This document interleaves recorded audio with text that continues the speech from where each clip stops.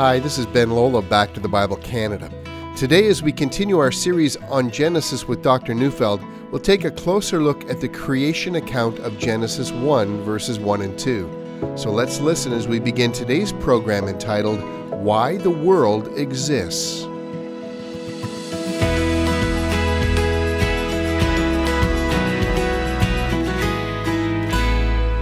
All of us remember how we learned things in school. We sat in nice straight rows in front of a blackboard or a whiteboard and listened to a teacher. We took notes and received reading assignments and memorized stuff so that we could repeat them at exam time. That's how our educational system teaches us, but God did it differently. His truth came through a series of historical events, and we learn it in the stories of history. There was a man named Adam, and he had a wife named Eve. They had a terrible journey into sin. They had a number of kids, and the oldest one of their kids killed his brother. Society went from bad to worse as Adam and Eve's descendants formed powerful nations and alliances, and things became so bad that a life that was originally created to extend the rule of God, actually became cheapened. Eventually, God sent a flood and wiped out perhaps billions and billions of people from the earth. And all that was left was one family, and life started all over again. Eventually, the descendants of Noah built a city and were about to repeat the terrible cycle of evil, but God scattered the inhabitants of that city all over the earth. And out of that scattering of people, God chose one man, Abraham, through whom he would bless the whole earth, and through him bring the man who would redeem the earth from sin. Do you know what you can learn from that? God's truth comes in real events of real history. God's truth got worked out in the real lives of people. This earth, or the history of this earth, is a vindication of the glory of God. Before we get to the story, Moses, who is the author of Genesis, wants to tell us how everything started. And as we have noted, the very first line in our Bible is the sentence, "In the beginning, God created the heavens and the earth." Now, what have we just read? I'm going to say here that many of us have so many assumptions at this point that we actually don't ponder how this sentence is supposed to function. We just assume we know. And because we think we know, we don't actually ask ourselves if our assumption is correct.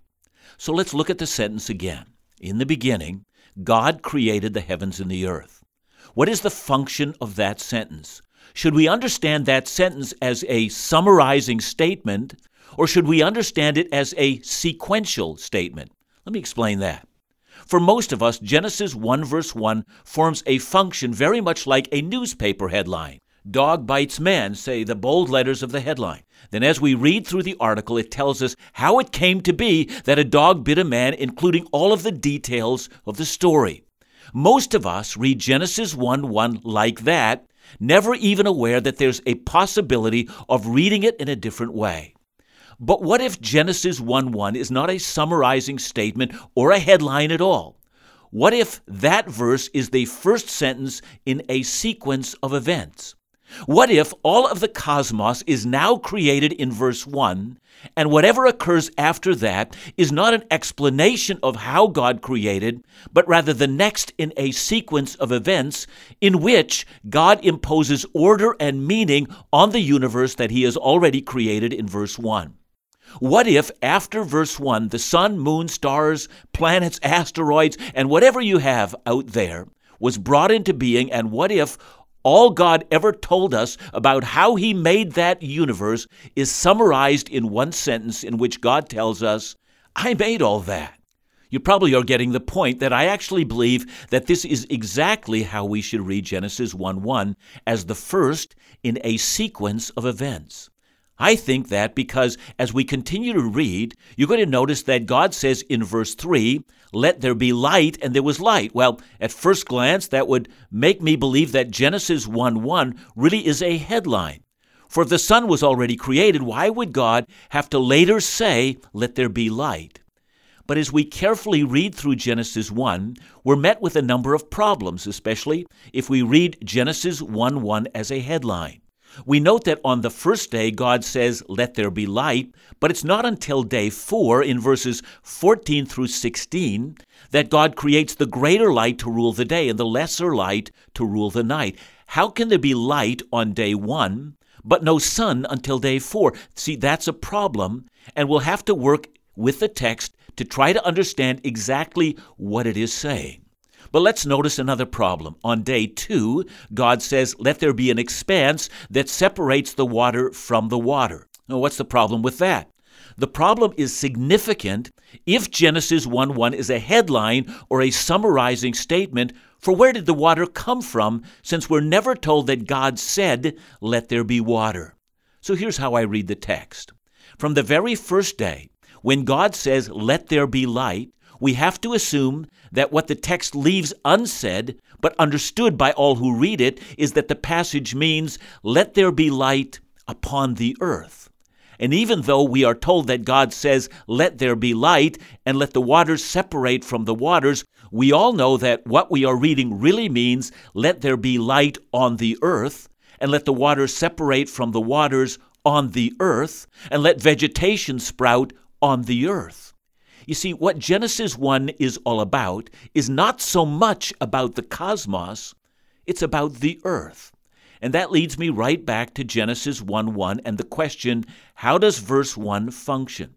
I think Genesis 1:1, as I have said, is not a summarizing statement at all. I think it is the first in an amazing sequence of events that God does. The first thing that God did is create the heavens and the earth. Psalm 33 verse 6 says, by the word of the Lord the heavens were made, and by the breath of his mouth all their hosts. From that psalm we learn that God simply spoke, and all the vast universe with its inconceivable galaxies and their vast mysteries came into being. Everything that follows from verse 2 and on happened after that event.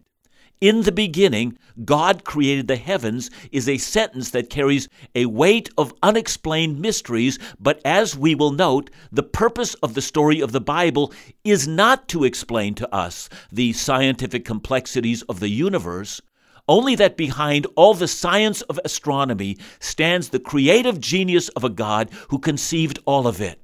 Psalm 19 verse 1 says, the heavens declare the glory of God, and the sky above proclaims his handiwork. And when Genesis says, in the beginning God created the heavens and the earth, we know from the rest of the Bible that the focus will not be on the heavens, but on the earth. And so let me repeat the statement that I hope will aid in understanding what we are to read. Everything after Genesis 1:1 assumes the heavens and the earth are created, and everything we read after that now places all the drama of what happens next on the surface of the earth, which God has already created. Now, it is quite likely that for some time light was unable to penetrate to the surface of the earth, but one thing is clear. When on day 1 God says, let there be light, for the first time, light penetrates to the surface of the earth and is visible on the earth. That's what I think we're reading when we read Genesis 1:1. After that verse, the vast splendor of the cosmos exists, and the earth has come to be. Now, if you followed me thus far, we're ready for verse 2. The first half of the verse reads, the earth was without form and void, and darkness was over the face of the deep. Now again, it's important to ask and answer, what am I reading? The key is that small phrase, without form and void. At some phase in the development of the planet, these are the conditions that now exist. But what are those conditions? The phrase formless and void actually comes from a Hebrew phrase, tohu vabohu. The word va means and. The earth at one point in time was tohu and it was bohu. If we are to understand those words, we might be well served to find out if there are any other places in the Bible where these words come up. Let's start with the word tohu. In Deuteronomy 32 verses 9 to 10, it says, but the Lord's portion is his people Jacob, his allotted heritage. He found him in a desert land and in a howling waste, there's the word tohu, in the wilderness. Or here's another example in 1 Samuel 12:21. And do not turn aside after empty things that cannot profit or deliver, for they are empty, tohu. Other translations will use a translation, vain or futile. In Isaiah 24 verse 10, the same word is translated as confusion or chaos. So just by noting how the word is translated, tohu can refer to a howling wasteland or emptiness, vanity, futility, confusion, and chaos. What's more, in Isaiah 29, verse 21, it can refer to meaningless or without purpose. At some time, says Moses, after the earth was made, that was the state of the earth. More when we come back. How we understand the opening verses of Genesis is important in the way we interpret the story of creation. Dr. Neufeld has given us a fresh insight to help us read Genesis 1:1 not so much as a summary of the rest of the account, but rather as just one in a series of amazing events that occurred at the beginning. Indeed, we're starting to see what God was doing to establish order when He created the earth.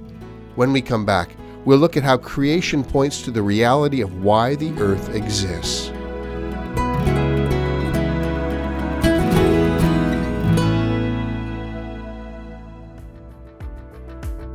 Every home depends on God's supply. Back to the Bible Canada relies upon His supply through the faithfulness of our listeners. Thank you for your gifts that allow us to make new resources to help support you in your walk with Christ, as well as sustain our Bible teaching programs. Your support makes this ministry possible. Your generosity allows us to proclaim God's truth. Our families need it. If you wish to support us in a form of a donation, please visit backtothebible.ca or give us a call at 1-800-663-2425. Or you may consider joining our 1119 Fellowship Monthly Partner Program and have your contribution to this ministry recur on a monthly basis. To find out more about the 1119 Fellowship Monthly Partner Program and the exclusive benefits you unlock by joining, visit backtothebible.ca/fellowship or give us a call at 1-800-663-2425.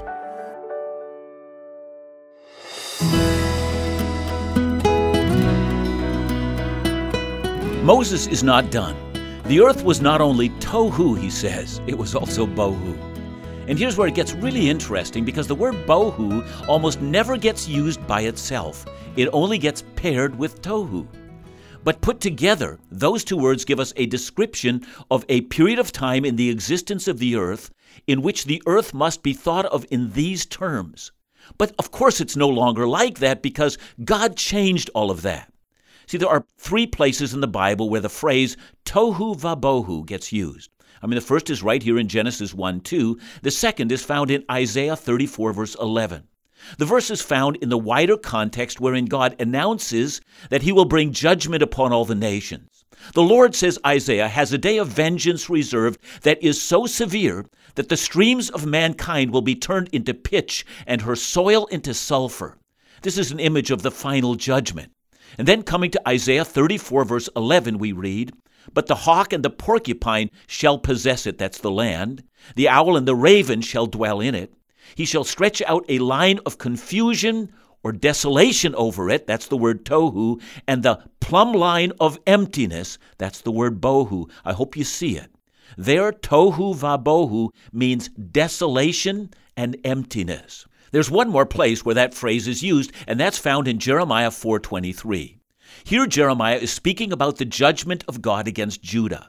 God says, "I looked to the earth, and behold, it was without form and void," tohu vabohu. It was desolate.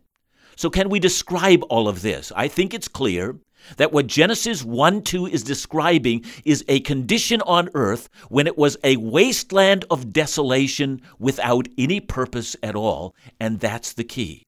When the two words tohu and bohu are put together, they form a unique meaning of a howling wasteland of desolation without any purpose. And that is what gives the rest of this chapter so much meaning, and that's also why this chapter can never be made to harmonize with the theory of evolution. The very nature of evolutionary thinking is random, purposeless chance, and the very point of Genesis 1 is a God who takes a chaotic and purposeless world and imposes meaning and purpose into the earth. The earth exists for a purpose that God imposed onto the creation when He spoke to the earth. Now, before we move on and explore that more thoroughly, let's stop and clear away misconceptions. There are some Bible teachers who will argue that Genesis 1:2 should read, "The earth became a chaotic, purposeless world." They argue that this is what happened when Satan fell, and the earth was turned into this kind of a mess. And to that I respond in two ways. First, the Hebrew grammar makes this reading highly unlikely. The Bible just doesn't say that the earth became this way. It says it was this way. And secondly, it's so important that when we do Bible study, not to impose our fanciful ideas onto the text. The Bible doesn't anywhere teach that when Satan fell, the earth was devastated. And because the Bible doesn't teach that, neither should we. See, a basic rule of Bible interpretation is this. We're going to have to content ourselves with what the Bible actually teaches and not run off on endless rabbit trails of speculation as to what we think it might mean if, hint, hint, read between the lines, it said this. Such a practice really is not good Bible study. But right here, we should notice something else the Bible doesn't say. How long was the earth chaotic and purposeless? Was it that way for 15 minutes, or was it that way for millions and millions of years? See, I hope you see that since this is not a scientific account, the Bible is not interested in telling us that story. That's why I think it does no good at all to make the age of the earth a kind of a test of orthodoxy. The Bible doesn't tell us how old the earth is. It might be old and it might be young. I don't think I can appeal to Scripture for that. That brings me back to the story I told at the beginning of this series, standing on the summit of Mauna Loa in Hawaii, staring into a telescope and looking at a supernova millions of light years away. See, I find it staggering to think that when I look into the night sky, I'm actually not looking at something that's happening right now, but I'm looking at how things looked, some of them perhaps millions of years ago. And I think that I don't have to argue that the stars are not really millions of years away. I'm not a scientist, and since my Bible never speaks to the issue, how can I know? See, the Bible also doesn't tell me in what order the heavenly bodies were made, or whether the earth was recently created or was created millions of years ago. And we do well to remember that. Yes, I think that evolutionary theory, with its stress on random, purposeless chance, unaided development of species, is flatly contradicted by this account. But the question of the age of the universe and the theory of evolution are, quite frankly, completely different questions. But we're not yet done with Genesis 1 verse 2. Let's read the rest of the verse. "And darkness was over the face of the deep, and the Spirit of God was hovering over the face of the waters." As we will see, water is a constant theme in this chapter, and so is darkness. God will give light to the earth. He will create an expanse, as well as call for the appearance of dry ground, but we'll leave that part for our study tomorrow. But today, would you notice that in spite of the purposelessness and chaos of the earth as it once was, the Spirit of God was hovering over it? Some have argued that the Hebrew word for spirit, the word is ruach, can also mean wind, and so all this means is that there was a howling wind on the earth in those days. You see, I think the problem with that interpretation is that in all other 17 places in the Old Testament where the Spirit of God is referred to in that way, it never means wind. Furthermore, a wind does not hover as the Spirit is doing here. And so I think the translation in the ESV and in most other Bibles is correct, that the Spirit of God was hovering over the waters. So why is that so important? I think this tells us that the Spirit of God, in anticipation of what was to follow, was guarding and protecting and sustaining the earth in preparation for what was to follow. And that brings us to the point. Since Genesis 1 to 11 is all about purpose and meaning that God imposes onto the earth, what then is the purpose of the earth? Well, clearly, from what is to follow, God will pronounce that all is very good, only after He has created the man and the woman. Genesis is a story of the purpose of man. It is a story of the role we play as image bearers of God, and that's so essential.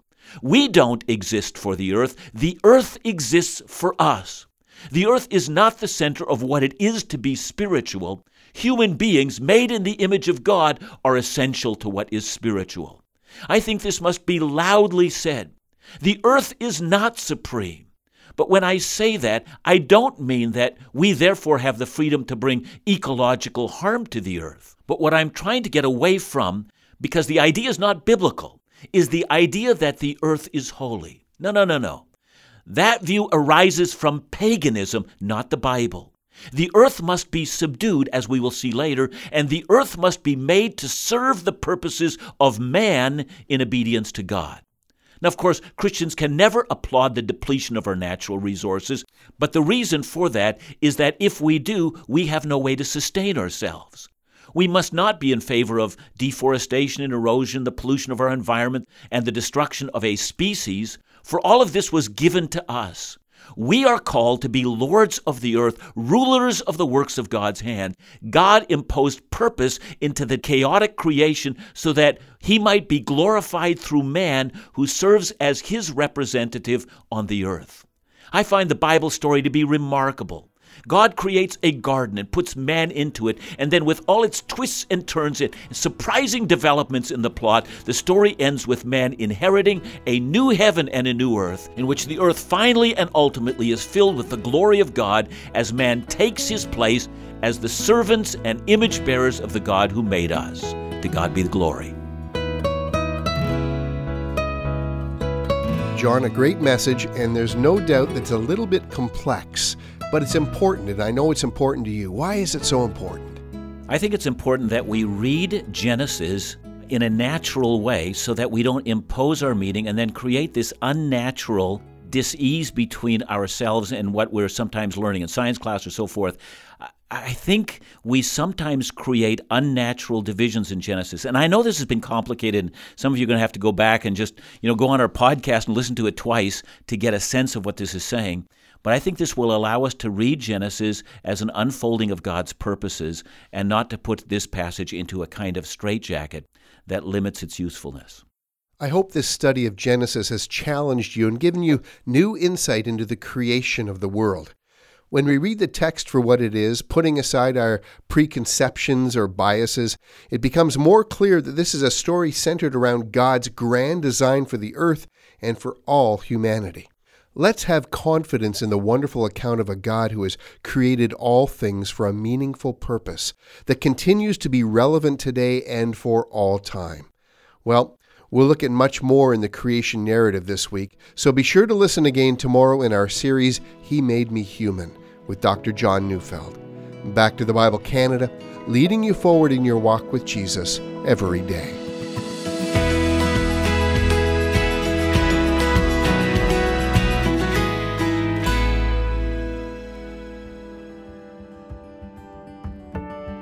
Hi, this is Ben Lowell from Back to the Bible Canada.